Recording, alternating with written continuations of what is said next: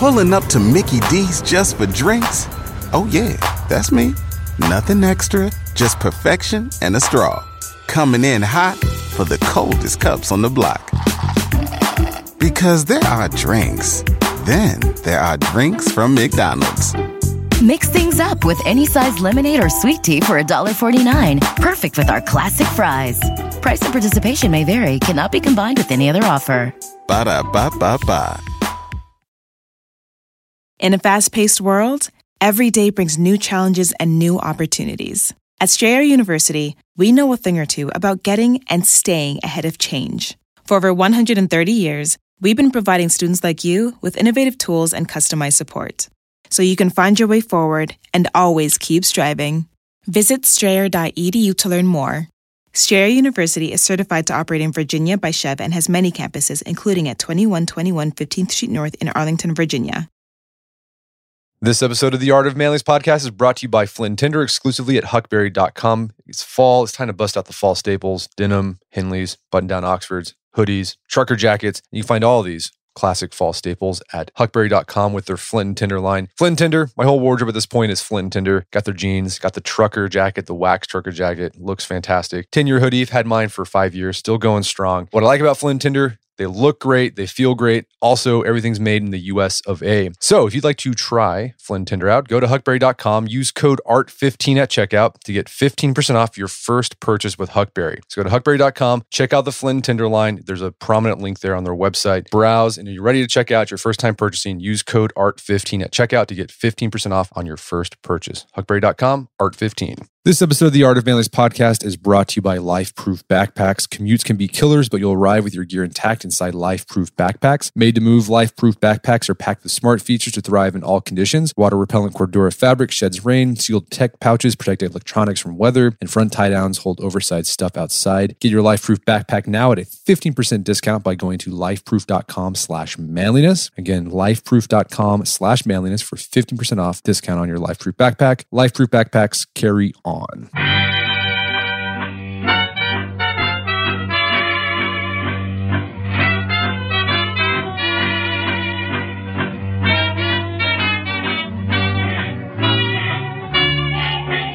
Brett McKay here, and welcome to another edition of the Art of Manliness podcast. Now, when you think of the Apollo program, the first thing that probably comes to mind is Apollo 11 and Neil Armstrong and Buzz Aldrin stepping foot on the moon. But even Armstrong didn't think his moon landing was the most important or even daring of all the Apollo missions. For Armstrong, Apollo 8 best fits that description. But if you're like most people, you probably know very little about Apollo 8, let alone the names of the 3 astronauts who flew on that mission. But after today's episode, that's definitely going to change. In fact, you'll likely never forget their stories. My guest on the show today is Robert Curson, who's out with a new book called Rocket Men, The Daring Odyssey of Apollo 8 and the Astronauts Who Made Man's First Journey to the Moon. We begin our conversation discussing the state of America's space program before John F. Kennedy made his famous moonshot speech in 1961, and why the Soviets kept beating America in the space race. We then discuss the audacious and near impossible plan made in just a few hours in August 1968 to put men into orbit around the moon by Christmas of that year. Robert then tells about the lives of the 3 men who would be the first human to leave Earth's orbit and the first to orbit the moon, and why they were the perfect astronauts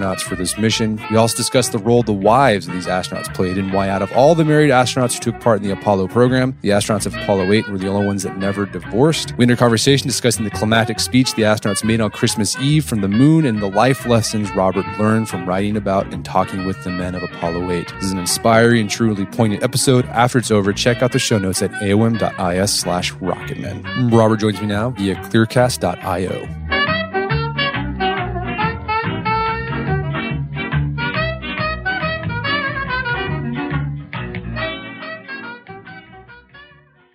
Robert Curson, welcome back to the show. I am so honored to be back. Thank you so much for having me. So we had you on the show a couple years ago, talk about your book, Pirate Hunters, which is, if folks haven't listened to that podcast, listen to it and then go buy the book. The book's fantastic. You got a new book out. Instead of the seas of the earth, it's about the seas of outer space. It's called Rocket Men, The Daring Odyssey of Apollo 8 and the Astronauts Who Made Man's First Journey to the Moon. Just like Pirate Hunters, this book, it read like a movie. Like I was imagining a movie, like Apollo 13 as I was reading this. It was so good. I'm curious, what led you to this? From, talking about pirate hunters, people looking for lost pirate ships, to talking about the first manned mission to the moon? This was just a real happy accident for me. And the older I get, the more I realize how dependent we are on luck and good fortune. It's kind of an unnerving thought, actually. But what happened to me was I was at the Museum of Science and Industry in Chicago, which is my hometown. And I was showing some friends there the U-505. It's one of only 5 U-boats that remain in the world. And it happens to be an exact match for the U-boat I wrote about in my first book, Shadow Divers. And so I was showing the friends around and then said goodbye. And I tried to find my way out of the museum. And one of the real nice features of the museum is it's so giant and so complex. It's very hard to find your way out. It's kind of fun, actually. But I turned left instead of right, or maybe it was right instead of left. And I found myself in the Henry Crown Space Center. And there in the middle of the Space Center was a spacecraft that looked at once to have come from the past and the future. It was scarred from its journey wherever it had gone, but I had no idea what it was. So I went up and I read the placard, and it said, this is the command module of Apollo 8, which was man's first journey to the moon. And I was shocked at that because I fancied myself someone who loved space and astronauts. I certainly paid rapt attention when I was a grade schooler when Apollo was being shown in our classrooms. I had no idea what Apollo 8 was or that it was man's first journey to the moon. So I went home and I started doing some research. And within, I'd say 15 or 20 minutes, I knew that I was reading about the single greatest space story ever. It was so incredible and full of so much risk and daring and bravery and huge importance. I could hardly believe it, but I wasn't the only one. Astronaut after astronaut that I listened to and read about felt the same. And that was true especially of Neil Armstrong, who happened to be on the backup crew for Apollo 8. But when Neil Armstrong spoke about Apollo 8, he did it with a reverence in his voice that he didn't even seem to use for his own Apollo 11 mission. Everything about Apollo 8, he said, was for the first time. He said by the time we went on Apollo 11, much of what we needed to do had been proven doable. But when Apollo 8 went, nobody knew that any of it could be done. And one after another of the NASA Apollo astronauts and the NASA managers and legends spoke about Apollo 8 that same way, in a different way they spoke, it seemed to me at least, about anything else. And when I started to read more and more about what was required and the daring that was required and why they did it and how they did it, I thought this is not just, in my mind, the single greatest space story of all time. It's one of the great stories in the history of human exploration. No, I completely agree. I was the same way. I knew about Apollo 11. I knew about Apollo 13, thanks to Tom Hanks. Knew nothing about Apollo 8. And then after I read the story, I was like, this is the most amazing story that more people need to know about. So for people to understand why this was such a big deal, let's get some background. What was the state of the U.S. space program before Apollo 8? And I guess before Kennedy came in and gave his moonshot speech? Well, the space race that we talk about, which is this existential battle between the United States and the Soviet Union for control of outer space, and there were huge military implications in it, as well as implications about which countries' science and technology was better. In fact, which countries' politics and way of life was better. It was very much focused on the space race.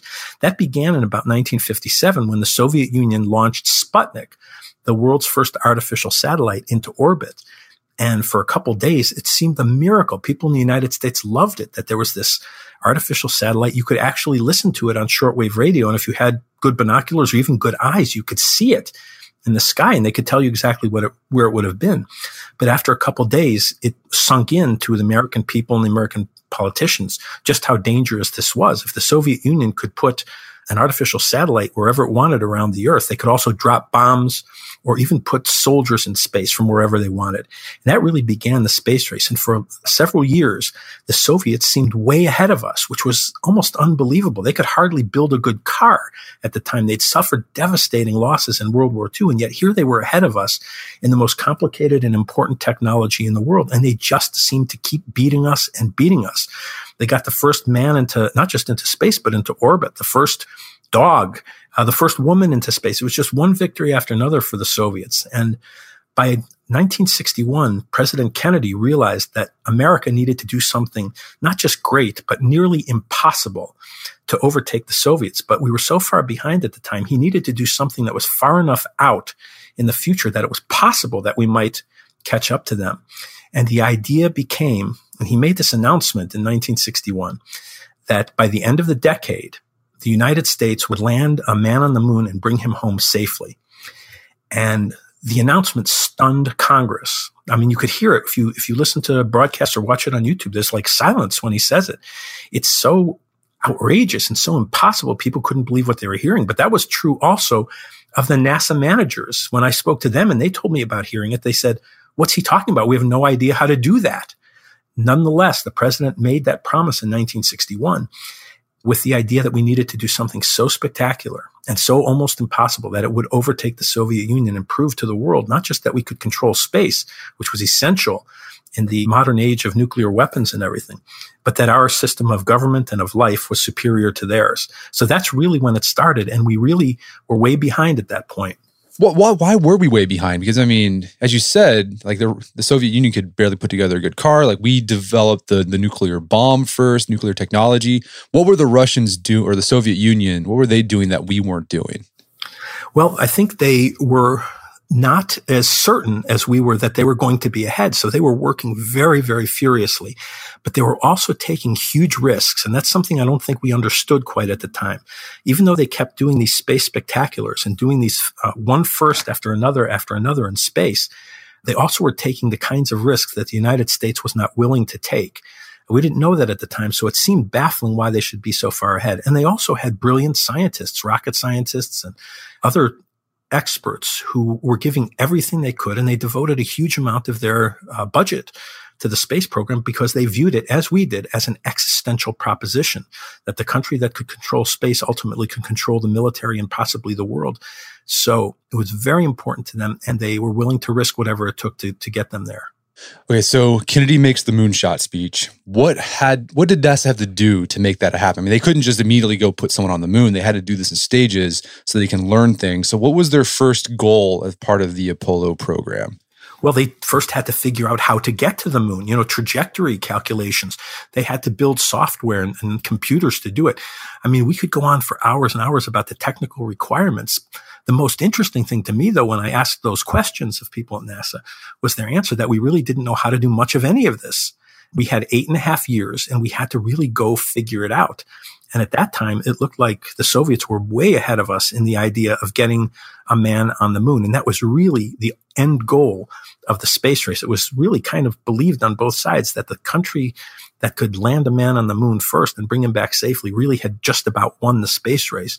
So all kinds of things had to happen. And when I asked some of these legends at NASA, what did you need to do first? They just laughed and they said, we need to do everything. So, I mean, at this point, before the moonshot speed, the Gemini program had been in. This is like men orbiting the Earth, right? That had already happened? Well, no, Mercury was first. Gemini is where we really started to catch up to the Soviets. We were behind for years. But Gemini, which is really the program we're going to learn how to do a lot of the things that need to be done on lunar flights, that's when that's perfected. And that's when the tides really start to turn in the Americans' battle against the Soviets in space. What year was this about? Well, you're looking at, when we're talking about Apollo 8, we're talking about 1968. So up to about 1967, late 1966, that's when Gemini is going. And that's when we overtake the Soviets, and it looks pretty good for us at that point. All right, so let's talk about Apollo 1, which was the first mission, part of the Apollo program. What was its mission, and then what happened to that flight? Right, so the Apollo program itself is the program that's going to deliver men to the moon, land them on the moon, and bring them back. So Apollo 1 is scheduled to be the first manned flight of the Apollo program. And it's supposed to be a low Earth orbital test of the command and service modules. To land a man on the moon, you need 3 modules. You need the command module, which is where the astronauts exist and live and operate. The service module, which is where the home to all the technology and electronics, or much of it. And then you have a lunar module, which is for the landing part.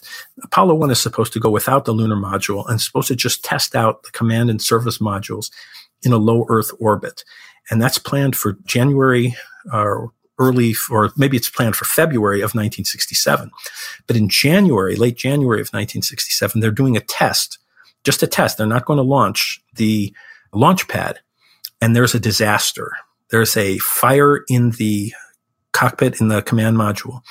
And the 3 astronauts perish in the accident. It's a terrible, awful accident. There's recordings of the astronauts struggling. It's a terrible thing to listen to and to think about, but it was a disaster at the very moment when it looked like we were really going to take the lead and perhaps win this space race. And how did that affect NASA and everyone involved with this program? Well, it was a grave threat, not just to the Apollo program, but perhaps to NASA itself.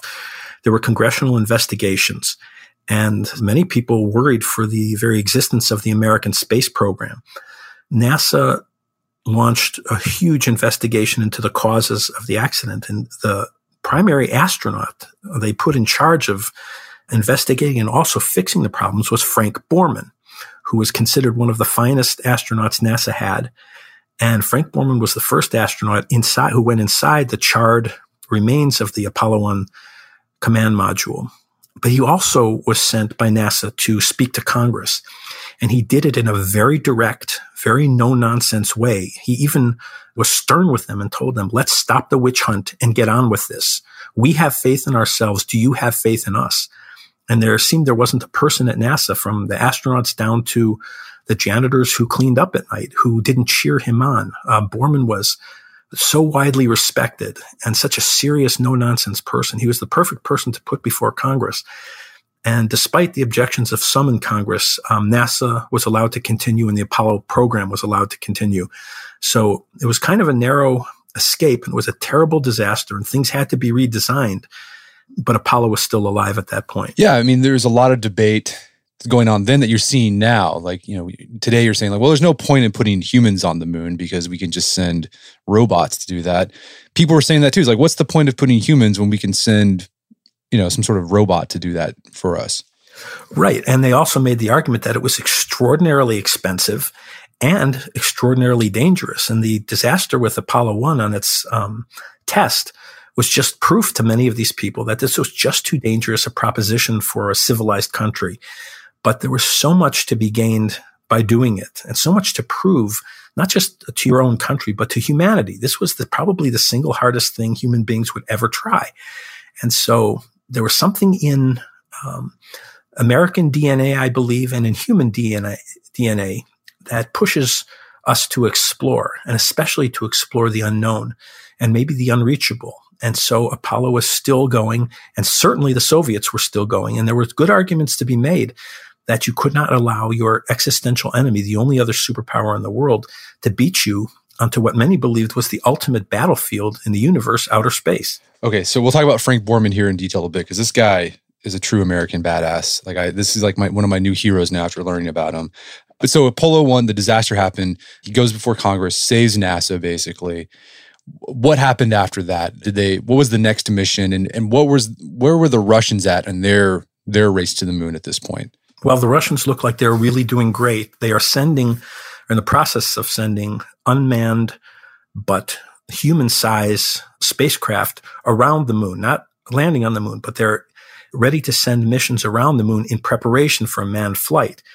In the meantime, NASA has to test the Saturn V rocket. It's the only machine powerful enough to deliver human beings to the moon. By the way, think about this as we sit here in 2018. To this day, 50 years later, the Saturn V rocket is still the most powerful machine ever built by humans. 50 years later, think about technology's obsolete in months sometimes now. 50 years later, this rocket is still the most powerful machine ever built.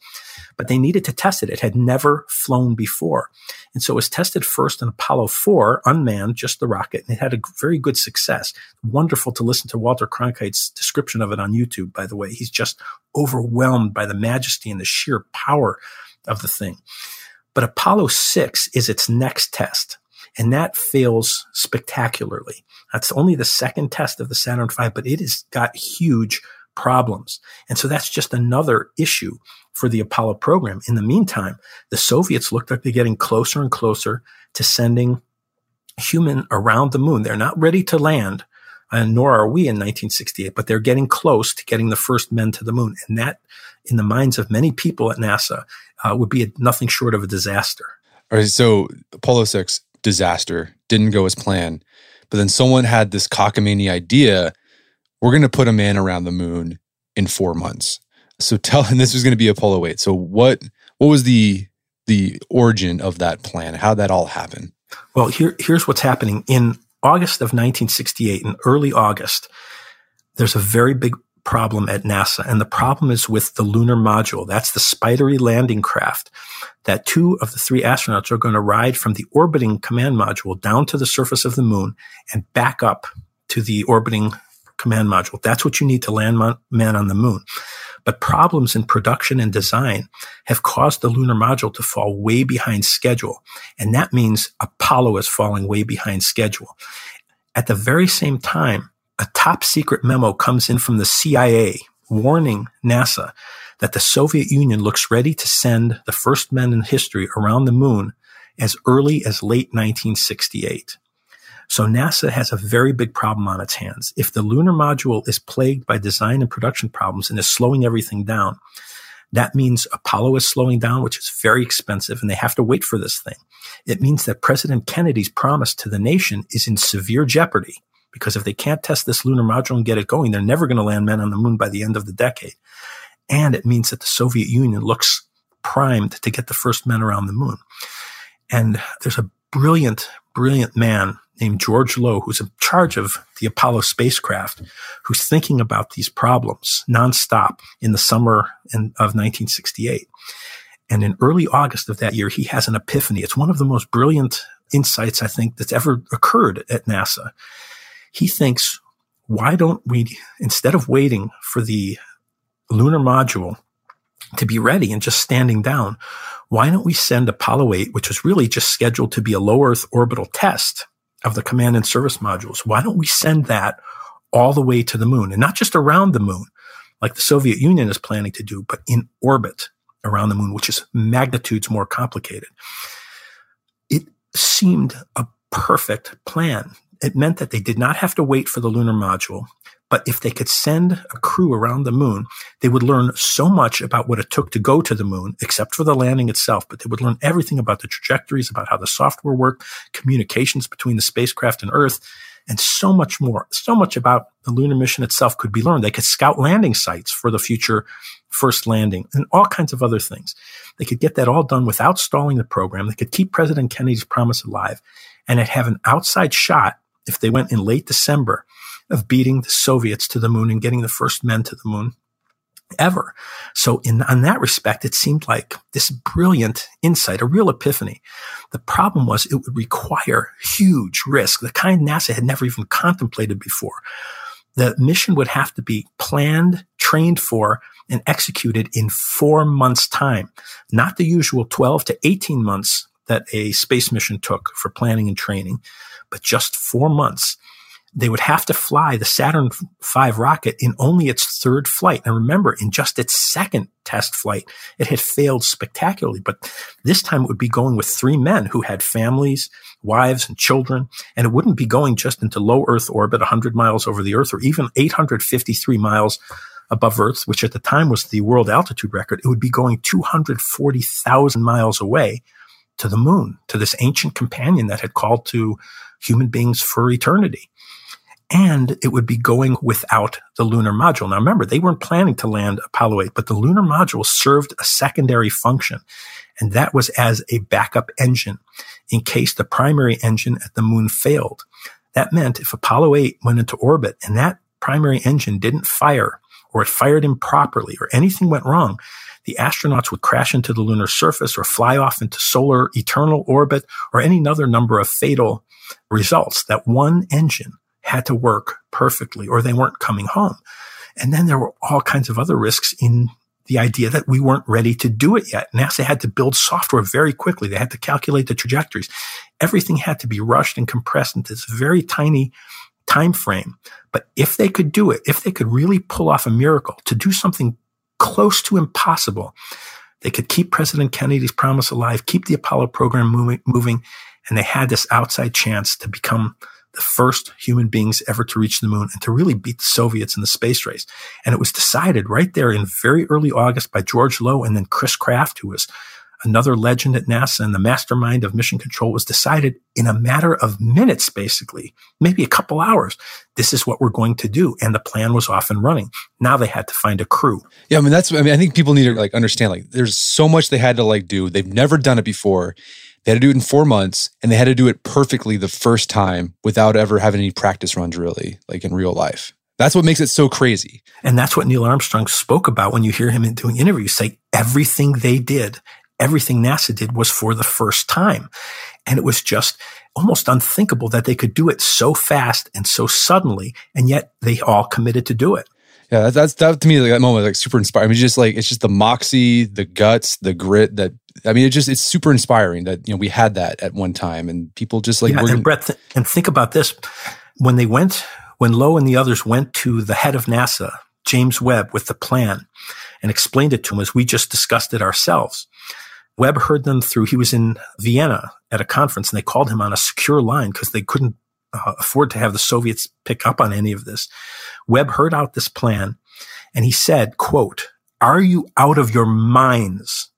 And he went through the risks and the challenges, the impossibility of the whole thing. But then he reminded them of something they hadn't considered. He said, if anything happens to these three men, no one, lovers, poets, no one will ever look at the moon the same way again. But that was also true of Christmas, because Lowe and Kraft's plan called for Apollo 8 to be in lunar orbit on Christmas Eve and Christmas Day of 1968.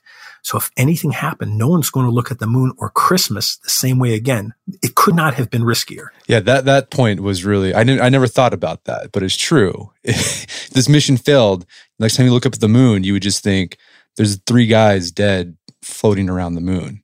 So this had to be a success, or it would just ruin the romance of the moon. All right, so you say, okay, they got this plan. They got to come with the crew. Let's talk about the crew here.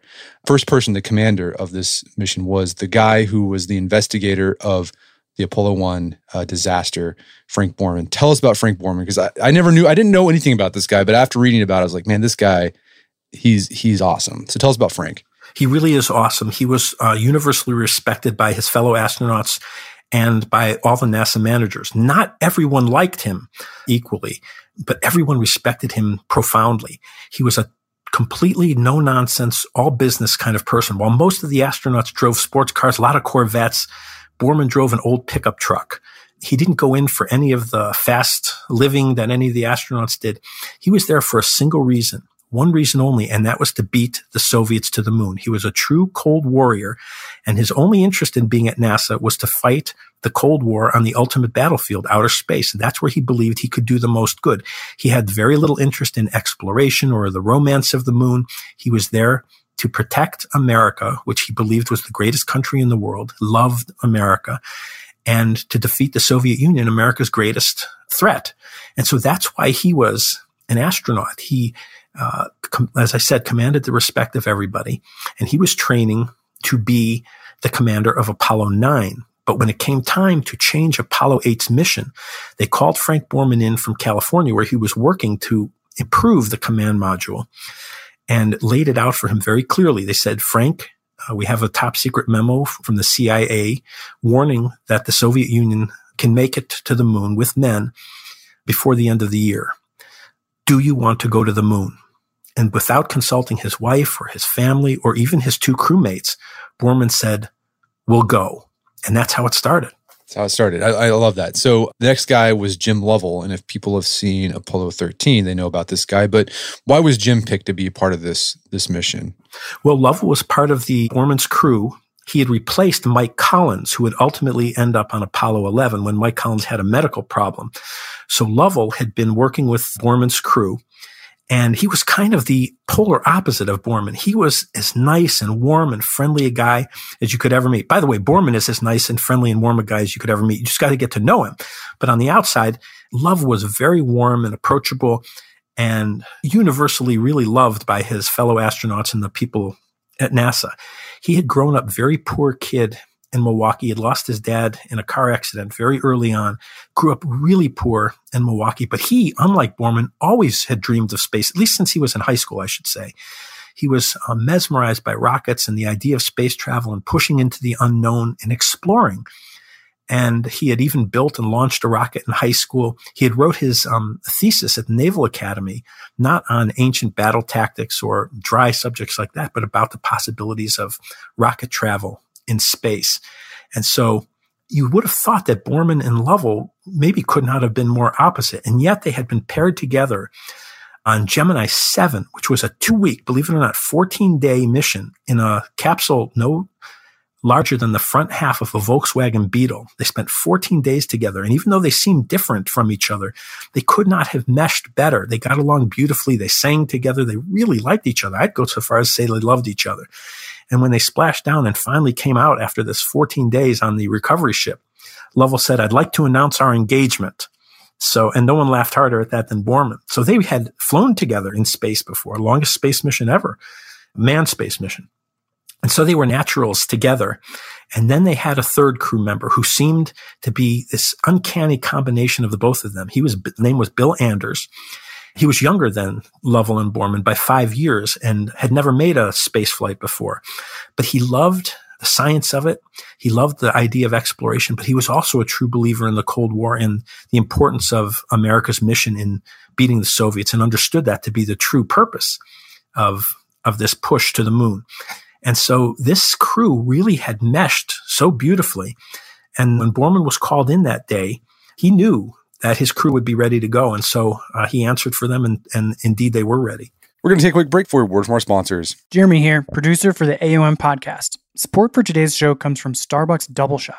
Double Shot starts with bold Starbucks coffee and is blended with milk for a smooth, creamy, delicious flavor. It's enhanced with ginseng, guarana, and B vitamins to create an energy coffee drink that not only tastes great, but gives you the energy to go from point A to point done. There's a couple things I love about this refrigerated beverage. So I normally hate the flavor of energy drinks. They're just too sugary and there's always something a little gross about them. But since the Double Shot is a base of coffee and milk, you don't get any of those off flavors. With 2 young kids at home, my day starts before the sun rises and ends well after it sets. So I need all the energy I can get to be a dad, husband, podcast producer, etc. Double Shot provides me the perfect boost. Second, while I'm admittedly a hot coffee guy, on those blazing summer days, the last thing I want is a steaming beverage. Double Shot is the cold, refreshing drink you need when the mercury is on the rise. Double Shot is available in 6 delicious flavors: mocha, vanilla, hazelnut, white chocolate, coffee, and Mexican mocha. Starbucks Double Shot. It's energy to do things you actually do. Find it in your local convenience store. Thank you, Jeremy. And summer is also a great time to learn something new. And the Great Courses Plus is a great place to get started. The Great Courses Plus gives you unlimited access to explore anything about everything from topics like philosophy, history, science, strength training, photography, art, you name it, they've got it. You can watch or listen whenever you want from wherever you are with the Great Courses Plus app. Perfect for long plane rides, road trips, you name it. And I recommend one course for the summer to check out is How to Master Outdoor Cooking. We will learn and get fantastic advice from master chefs from the Culinary Institute of America. They've got courses or sections on just basic grilling, but not only, grilling beef, but chicken, vegetable, etc. They got sections on Asian style grilling and Latin American style grilling. They even have some sections on smoking or barbecuing. A lot of great stuff there, a lot of great tips. If you liked our barbecue or grilling content, you're going to love this nice addition. No, you're going to love the Great Courses Plus as much as I do, so I've arranged a special limited time offer for my listeners. Sign up at thegreatcoursesplus.com/manliness, and you're going to get a full month of unlimited access to all their video lectures for free. Full month of unlimited access for free at thegreatcoursesplus.com/manliness. Again, it's thegreatcoursesplus.com/manliness. Go check it out today to start your free month trial. And now back to the show. The other thing I think we need to point out is oftentimes when we think about these astronauts, think of sort of these risk-taking guys, driving Corvettes, fighter pilots. A lot of them were fighter pilots or test pilots. But the other thing you forget, these guys were incredibly, incredibly smart. I mean, they had advanced degrees, rocketry, nuclear physics, etc. I mean, they were like the whole complete package. They were. They're almost impossible to believe how well-rounded they were. Anders was a nuclear engineer. Borman held his own against the top science students in the world when he was getting his master's, and same for Lovell. So these guys were as smart as they were brilliant pilots. They really were the best of the best. There is no other way to say it than to say they had the right stuff. They really did. But the thing that impressed me most, and, I worked with all 3 of these guys in person for countless hours writing the book and got to really know them really well and their families. The thing that struck me most was just what regular guys they were, because when you read about them and how accomplished they were academically and in airplanes and in spacecraft, they seem almost of a different species. But at least for these three guys, Borman, Lovell, and Anders, I don't know that I've met three nicer, more regular guys. I think NASA just really, really knew what it was doing when they picked these early astronauts. So not only you talk about what's going on with these men, we'll talk about their mission here in a bit, but their wives, all of them were married. None of them were bachelors. They all had families, but their wives played a big role in this story as well. So, I mean, tell us about these women. There's always that phrase, behind every strong man or important man, there's a strong woman. So, I mean, in this case, it really was true with these three guys. It was so true, and something that I'm a little ashamed to say I didn't really expect going in. I was so focused on the flight itself and the astronauts themselves that it didn't occur to me how important these women were. But it took me all of a few minutes in the presence of each of these men to realize that their wives were every bit as important to the flight of Apollo 8, every bit as courageous and every bit as heroic. Without them, I don't think this would have happened. These women endured incredible stress. They knew that on any given moment, and they knew this back into the test pilot and fighter pilot days, that a black car could pull up to their driveway and give them some terrible news. It happened to their friends all the time. But the idea that these three would be the first ever to go to the moon was extremely stressful, especially on Susan Borman. Susan Borman had been very close friends with Pat White, who was the wife of Ed White, one of the three astronauts who perished aboard the Apollo 1 test. And Susan saw what the tragedy had done to her friend Pat White, who had started to drink and whose life began to fall apart. And when Susan saw that and had endured already so much stress from watching Frank in a very high stress and high risk occupation, she started to drink a bit herself, and then a bit more and even more. When Frank came home that day and told her about the change in mission and that he would be commanding the first manned flight ever to the moon, she smiled and hugged him and told him how proud she was, how much she loved him. And then she went into another room, and when Frank was out of earshot, she kicked the door over and over and was dying inside. She felt certain from that moment forward, and I mean certain, not probably, not more likely than not, but certain that Frank was going to die aboard the mission. But Susan, like many of the other astronaut wives, considered it her duty, not just to her husband, but to her country, never to betray the stress she was under, never to show her husband a moment's doubt about the security of his home. His job was to pay attention to flying the spacecraft, and her job was to make his home as stress-free as possible. So Frank had no idea of the suffering Susan was enduring, and really started to endure when this mission became a lunar one. Yeah, I mean, that was the big point that hit home to me that you did a good job. Is all three women, it wasn't just about, oh, this is so great, my husband's doing this, or like or I'm afraid for my husband. They all three of them, like these three guys, it was very mission oriented. It was something bigger than themselves, and that they were behind it 1% because it was a way we could defeat that existential threat of the Soviets. Exactly. And they also believed in it because their husbands believed in it. It was important to their husbands and it was important to them. And so they made very happy homes for their husbands and trusted that their husbands knew what they were doing. Marilyn Lovell and Valerie Anders believed that things were going to be okay.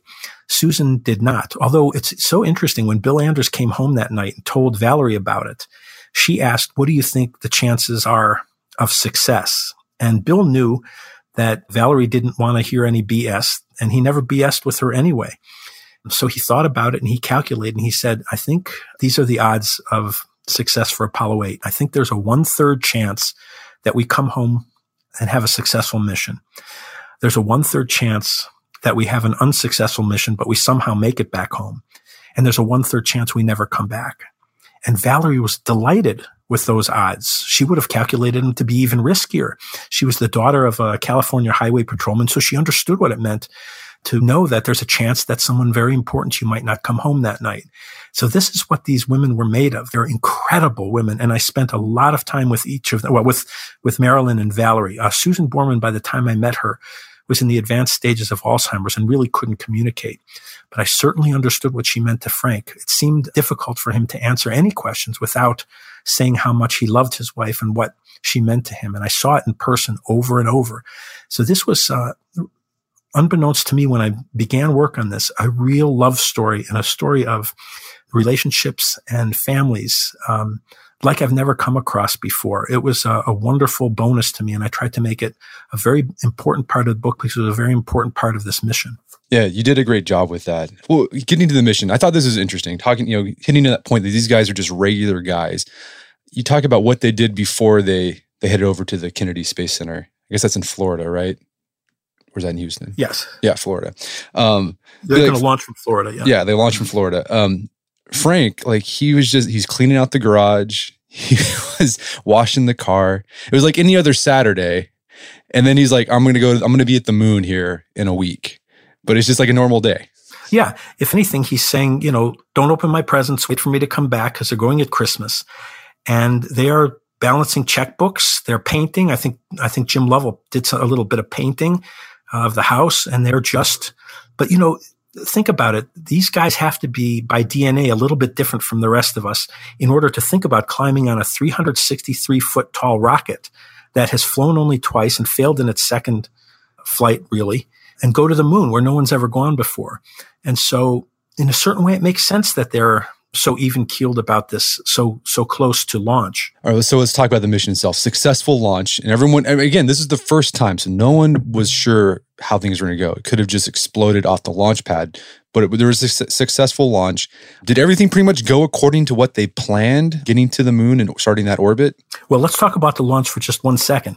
For the 4 months that the astronauts were training, they were almost nonstop in simulators, and these were the greatest simulators ever built.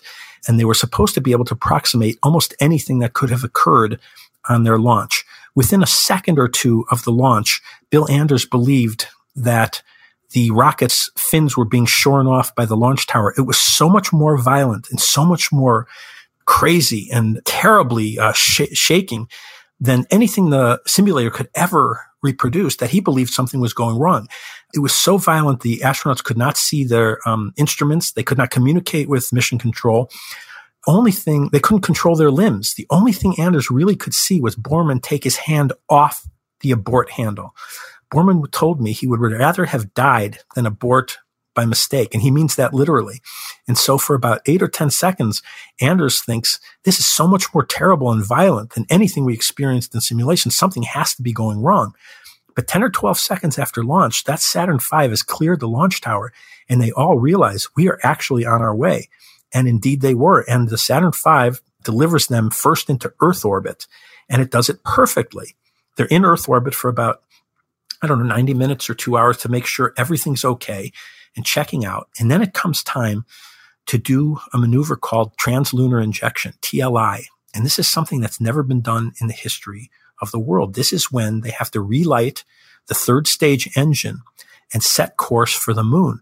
And as the countdown happens to that, Chris Kraft, who's in charge of mission control, is watching this, and he sees the engine light, and he sees the green blip on the screen in mission control go from a orbit around Earth outbound now. And this is the first time human beings have ever left home and ever set out in search of another world. And Kraft, who's made the rules for mission control, is overwhelmed, as are so many others in mission control. There are tears. And Kraft, one of Kraft's rules is nobody talks to the astronauts but another astronaut who's called a Capcom. But Kraft is so overwhelmed by the moment, he has to say something. He knows he can't get on the radio to the astronauts. He made that rule. So he says out loud into mission control to everyone and to no one all at once. He says, "You're on your way. You're really on your way now." And in fact, that was true. For the first time in our existence, mankind had left home and set course for another world. Well, I think it's important to point out too, at this point, the Russians hadn't sent that mission. They had a chance like early December to do it, but nothing happened. And that's when they realized, the Americans realized, we're going to be the first ones there if this goes according to plan. I'm so glad you reminded me of it. The Soviet launch window was December 6th, 15 days before the launch of Apollo 8. And people in mission control were watching by the minute to see what was going to happen. They were certain it was going to happen because the Soviets had what at least appeared to be 2 perfectly successful launches unmanned around the moon before that. But nothing happened on December 6th or December 7th. And pretty soon it became clear to the Americans that they had the chance with Apollo 8 to send the first human beings to the moon. It turns out the Soviets likely had a crew at the launch pad in Kazakhstan and a fueled rocket there.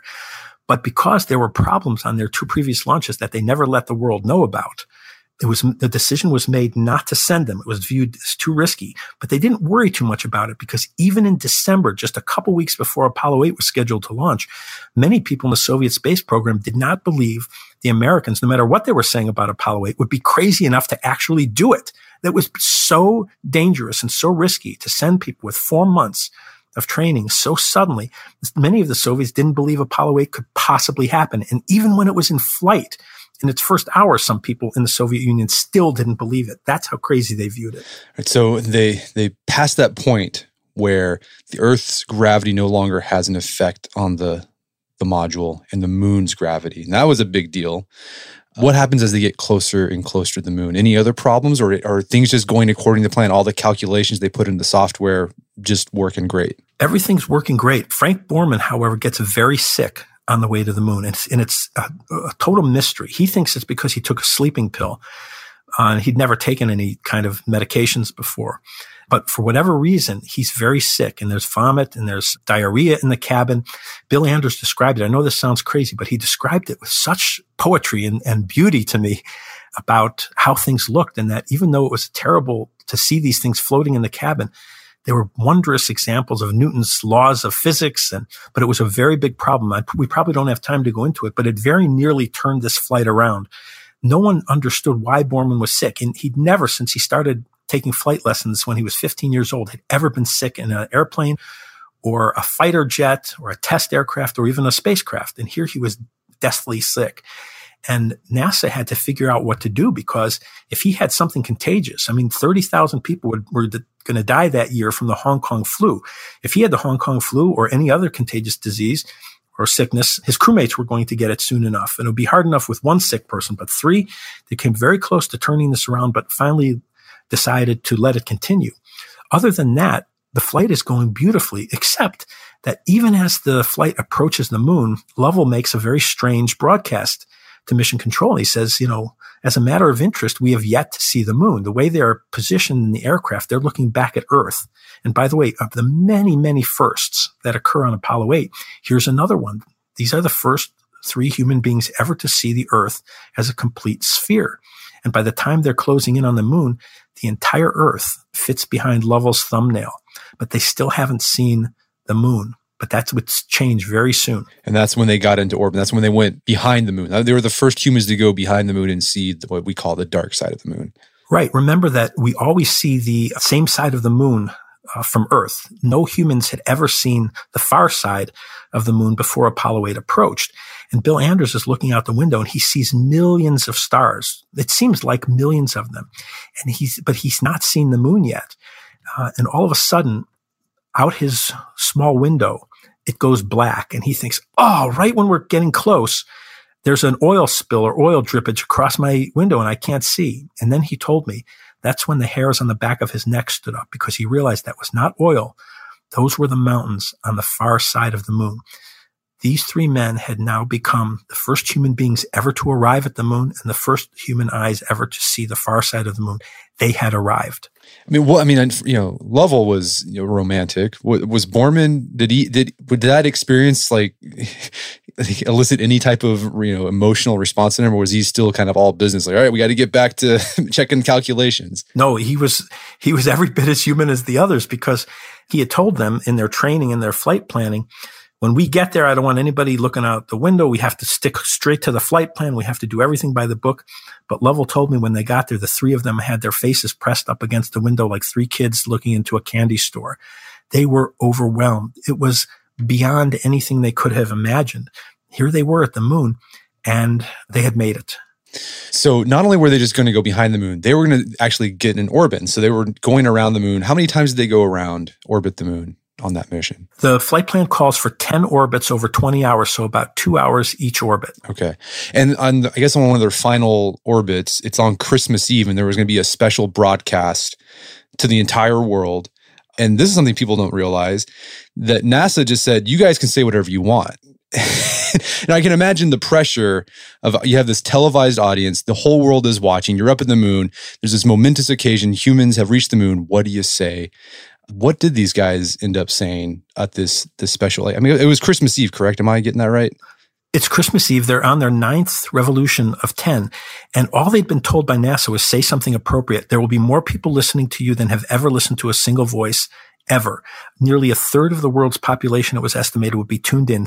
And all the direction they were given is say something appropriate.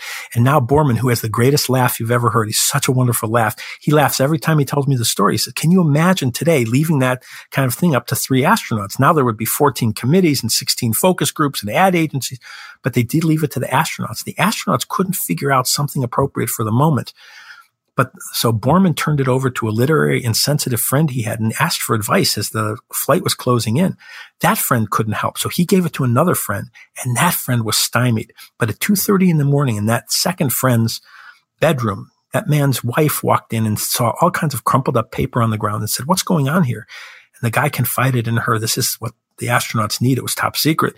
She said, I know exactly what they should say. She told her husband. He thought that was perfect. He reported it to Borman, who thought it was perfect. They wrote it down, and the astronauts wrote it down on a fireproof paper, put it in their flight plan, never told anyone, didn't tell their wives, didn't tell NASA, didn't tell George Low or Chris Kraft. They just went. So here they are on Christmas Eve on the 9th orbit. Now they've already done something amazing. They've taken a picture on their 4th orbit of the Earth rising over the lunar horizon. This is a photograph called Earthrise, which I argue is maybe the single most powerful and important photograph ever taken. We're looking back on ourselves. So they've done something incredible. But here, the whole world is tuning in. It's not just the 3 of them. And so they're giving a tour of the moon. It's being broadcast live to much of the world. And right at the end, when they have a couple minutes left, Borman announces that they have a message for the people of the world. And he turns it over to Anders. And Anders begins to read the first lines from the book of Genesis. In the beginning. And people in Mission Control immediately break into tears. This is a message for everyone. This is a message to the entire world at the end of one of the worst, most divisive, violent, and destructive years in American history. A year that saw the assassination of Martin Luther King and Robert Kennedy, in which there's violence in the streets all over, including in my hometown of Chicago, in which 15,000 Americans would die in Vietnam, and so much else had gone wrong. Here the men are speaking an origin story, a story for everyone, one that so many of us can relate to about how we got here and how we are all of one. And it's exactly about what they'd seen shooting that Earthrise picture. There are no continents or countries, I should say. There's just a single blue marble hanging in an infinity of space, and they are reading from the book of Genesis. And Anders reads his lines, and Lovell reads his lines, and Borman finishes with his lines. And by the time Borman's done, people around the world are in tears. And Borman says he wants to wish everybody on Earth a Merry Christmas. Merry Christmas to the people on the good Earth. And the broadcast goes dark. That moment, they lose their transmission. And around the world, there are reports around the world of people streaming out of their homes, out of buildings, out of taverns, out of apartments, looking skyward to try to catch a glimpse of these 3 men in their tiny spacecraft who had spoken to so many of them, spoken so inspirationally, knowing it's impossible to catch a glimpse of them, but looking for them nonetheless. It was an incredibly emotional, important moment at the end of this most terrible of years. Yeah, that moment, I got teary-eyed when you were describing it. I mean, it's just super powerful. So they finish the orbit, they head back home, and this was fraught with potentials of disaster. And things could go, like, they weren't out of the woods yet. Things could go wrong here, but did everything pretty much go according to plan when they were getting back to Earth? Well, it didn't look like it right away. They needed to get out of lunar orbit. And in order to do that, they have to light that single engine, that engine that has no backup because they have not taken a lunar module. And that has to be done precisely. And NASA knows that they're going to get a call from the astronauts if everything went well at this precise moment. And that call does not come in. And it doesn't come in 5 seconds later. It doesn't come in 10 seconds or even a minute later. Several minutes pass and they don't hear anything. They think there's every chance that this crew might have been lost. But that ends up being an antenna problem. So they did actually light that engine and get out of lunar orbit. Now they need to cruise home. And on the way, there is a very dangerous episode in which a mistake by Jim Lovell instructs the spacecraft itself that it's back on the launch pad in Florida. And that disorients the entire spacecraft. And it's such a dramatic development. And the astronauts and NASA have to work so brilliantly to correct the mistake. But Lovell told me later that he learned so much from that mistake and from correcting the mistake that would help him later on Apollo 13 when the spacecraft was in real trouble itself. So this is a really dramatic return home, and then the re-entry into Earth's atmosphere had never been done from lunar distance at that kind of speed. And that's just an unbelievable event as well. And then they're home. And, jubilation and that they were the first to make it to the moon. That led on to Apollo 11 landing on the moon. I'm curious, what happened to the Russian, the Soviet space program after the US beat them to the moon? Did it kind of just, they just stop? Yeah, well, they never did make it to the moon. And I think what they did is refocus their energies on space stations, something that was more realistic in which they could take a lead. I think this flight was devastating to them. If you talk to cosmonauts or read interviews with cosmonauts, you'll see that this was devastating when they realized that this actually was occurring and this was not a propaganda broadcast. This was real. It was devastating to them. They truly believed they could have done it first and should have done it first, but they gave all due credit. You have to say they really respected the astronauts and NASA and what they'd done and really gave them their due. And they viewed it as the United States had just won the space race.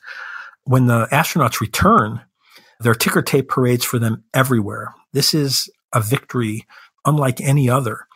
And there are millions of people show up in major cities across the country, in New York, Chicago, and Houston. The astronauts are celebrated. Tens of thousands of cards and letters and telegrams pour in. And of course, the astronauts can only read a small fraction of them. But Frank Borman got one that he told me he knew he would remember forever. It had come from an anonymous person in the Midwest, and it was only 4 words long. And it said, "Thanks, you saved 1968." And that's how so many people felt. When Apollo 8 launched on December 21st, 1968, Time magazine had already decided on the dissenter as its man of the year. And of course, that made sense in this most terrible of all years. By the time these first 3 humans who had ever left home and visited another world and returned, by the time they came back, Time magazine had changed its man of the year to the crew of Apollo 8. That's an honor they wouldn't even bestow on the crew of Apollo 11, the first landing mission, which gives you an idea of what this mission, Apollo 8, meant to the United States and to the world at the time. I'm curious, Robert, as you got to talk to these men, the crew, the people involved with this mission. I mean, I imagine you couldn't walk away interacting with these people without taking away some life lessons. I mean, how are you changed in learning about this mission and writing about it? Well, one of the things that changed me profoundly was the belief now that even things that appear absolutely impossible are possible if you believe in them enough and it means enough to you. This flight really should have been impossible under the circumstances. But because we viewed the mission as so important, and because we viewed it in an existential way that it was part of our survival in many ways, and because nobody had the sensibility enough to understand that this was impossible, we went ahead with it anyway, and it happened. And that's remained incredibly inspiring to me. It made me very proud of our country and very proud of what it meant to just think we are going to do it, even if it is impossible. That just is going to stay with me forever. The other thing that really affected me was the astronauts' relationships with their wives and their families. Apollo 8 was the only crew for any of the Gemini flights or the Apollo flights, which were the multi-manned crews, in which all the marriages survived. And marriage was a very difficult thing for astronauts. They were away from home all the time. Bill Anders told me once he'd calculated around the time of Apollo 8 that he was able to spend an average of 11 minutes each with each of his 5 kids each week. That's all he could. And the astronauts are away from home. They're magnitudes more celebrated than rock stars even. They are beyond rock stars. They're wanted by everybody. There's a lot of temptations. They're on the road all the time. But these 3 men married childhood sweethearts. And these women were incredibly important to them. And that was really inspiring to me as well. And the other thing is, as I mentioned before, just how regular, nice guys these were. You'd figure guys who were so brilliant academically and such accomplished fighter pilots and test pilots and devoted their lives to the military were somehow a different species. But in fact, they were so much like ordinary nice guys, regular guys, that seems to have stayed with me all this time as well. Well, Robert, this has been a great conversation, and I encourage everyone who's listening, go get the book because it's a fantastic read. Even though you know how the story ends, you're not gonna want to put this down. Where can people go to learn more about the book? Oh, you can go to my website. It's just my name, Robert Kurson, Kurson, robertkurson.com. Robert Kurson, thank you so much for your time. It's been an absolute pleasure. A total pleasure for me, Brett. Thank you so much for having me. My guest today was Robert Kurson. He's the author of the book Rocketmen. It's available on Amazon.com and bookstores everywhere. You can find out more information about his work at robertkurson.com. That's Kurson. Also check out our show notes at aom.is/rocketmen, where you can find links to resources where you can delve deeper into this topic.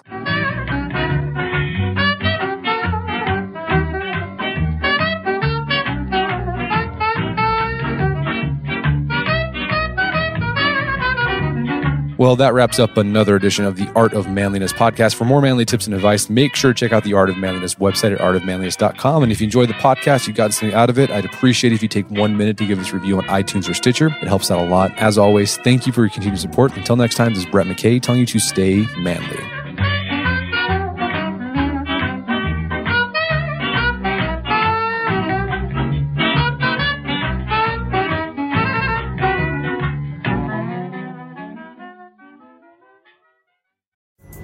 Pulling up to Mickey D's just for drinks? Oh yeah, that's me. Nothing extra, just perfection and a straw. Coming in hot for the coldest cups on the block. Because there are drinks. Then there are drinks from McDonald's. Mix things up with any size lemonade or sweet tea for $1.49. Perfect with our classic fries. Price and participation may vary. Cannot be combined with any other offer. Ba-da-ba-ba-ba. In a fast-paced world, every day brings new challenges and new opportunities. At Strayer University, we know a thing or two about getting and staying ahead of change. For over 130 years, we've been providing students like you with innovative tools and customized support, so you can find your way forward and always keep striving. Visit strayer.edu to learn more. Strayer University is certified to operate in Virginia by Chev and has many campuses, including at 2121 15th Street North in Arlington, Virginia.